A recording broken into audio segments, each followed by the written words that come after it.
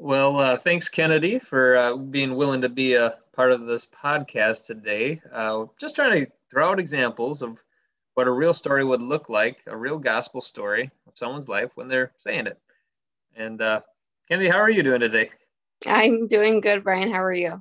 Good. Are you going to camp somewhere for March Madness basketball? I am, yes. Yep. Yeah, I think I might be looking for you and your crew a little later too. Yeah. Always a fun tradition. Yeah. Any, anyway, Kennedy's just fantastic young lady. She serves with students and children at our church. I know that my boys just think very highly of her, and the just kind of that big sister kind of figure in someone's life, and you're helping people find Jesus. Um, I'm hoping you can help people find their story today now. Yeah. So why don't you give it a shot? Tell us Okay. your gospel story. So I was baptized after I received the gift of the Holy Ghost when I was about 11. I grew up in a Pentecostal church, and so my faith throughout middle school and high school was kind of just on the, I don't know, lower end of, there's not much going on in the middle school and high school life for me, at least. So my faith wasn't really tried. It was, I went to church, I was involved in youth group, and just all the different parts of church. And so then I went to college. I left Pennsylvania and I came to Wisconsin. So that was a big move. Um, and a big part of that was finding now a new church to go to. And this is when I would say that my faith just wasn't a priority, because I would go to church on the weekends when I would, come visit here in Muskego. But I didn't really put any effort into finding a community in college. I tried a couple, but I saw it as, well, this isn't exactly how I grew up, or this isn't what I'm used to. So I kind of just didn't really give it a chance. And so for that, I feel like I really just didn't make it a priority to grow in my faith in college. And so, I still went on the weekends and was involved, but not nearly as much. And so, Yeah, when you're as not a surrounded with the people who are going somewhere together, yeah, fact of the matter is we don't tend to do much on our own consistently, do we? right, right, yeah, but I didn't feel, I guess I didn't really feel it as important enough to do it on my own, like for myself, and so so that was the first couple of years. And then I would say, for talking about fall, I would say I started dating this guy. And, I thought, okay, I knew that his dad was a pastor. So I knew that he had grown up in church, that he, knew God and he knows the truth. And so it was really good. Um, and then I would say my senior year of high school, I'm sorry, of college.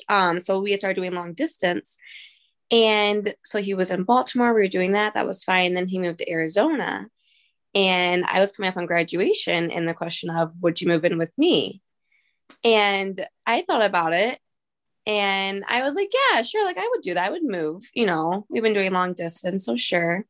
Um, all while knowing that that's not, that wasn't the right answer. Mhm. And also with that, I would say I had always felt on my heart to have that conversation of how a marriage with Jesus in the center looks like for me. And then with that, eventually a family. But I didn't feel like I could really have that conversation with him. And I feel like that's when I started realizing like God is a priority to me, but I'm not putting it out there that it is. And I Mhm. didn't feel confident enough to be like, this is how I feel. This is, this is the truth of how, Christ's life looks like. And so with those two things, I kind of felt like, I know that God is a needs to be a priority in my life. And so with that, that was kind of like my realization, like it's not a priority and it needs to be. And so Was there anyway, so some kind of return to faith and forgiveness? Like, is there Tell me about Jesus in this moment. That's And you so thinking there's a better way.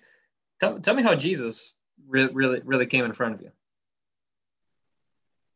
I I would say I just really felt convicted about that decision that I made. And I had prayed about it. And me not looking for jobs, not looking at school in that area too. I felt like was him talking to me like this isn't where you're meant to be. This is not my plan for you. Um, and so I felt like he really did intervene um on my life. And I knew that because me knowing him telling me that this was not for me, but I was still headstrong going for it. I was still just barreling through and like, this is what I'm going to do. Um, and then, so I kind of was just, I heard him, but I was just still thinking like, well, I know what's right. I feel like this is what's best for me, um, but it wasn't. And that wasn't his plan for me. And so I feel like that's when when I realized like I'm still doing this, but I know that he's telling me no. That's when I realized like I'm not listening to him first of all, and that's the main problem is me Yep. feeling like I know what's best when I don't. Mm-hmm. And so I would say that's when that also my word for 2020 was trust, and that's where Okay. that kind of came into was trusting him too. And so I feel like that's then where my faith came in, um, of knowing that he has a plan for me and that wasn't part of it, and just to trust in him. Um, and so then that had happened spring of 2020.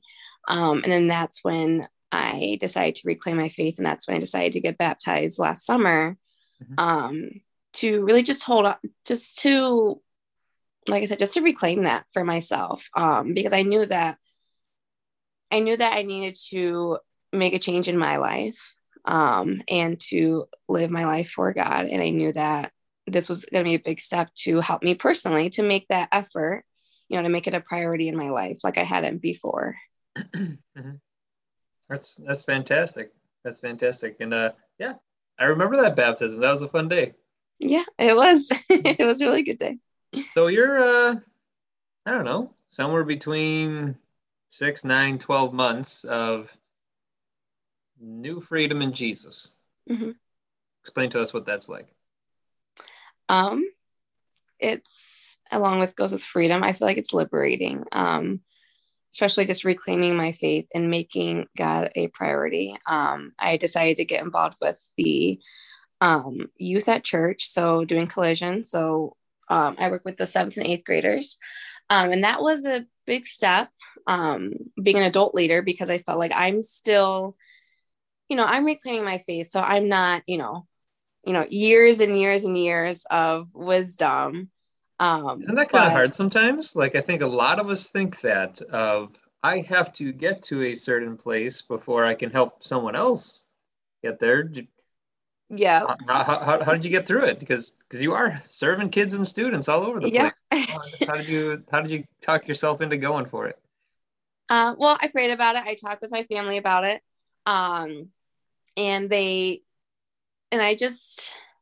realized like, even if I feel as if I'm learning alongside with them and growing alongside with them, that could be also more beneficial than just being in that leadership role.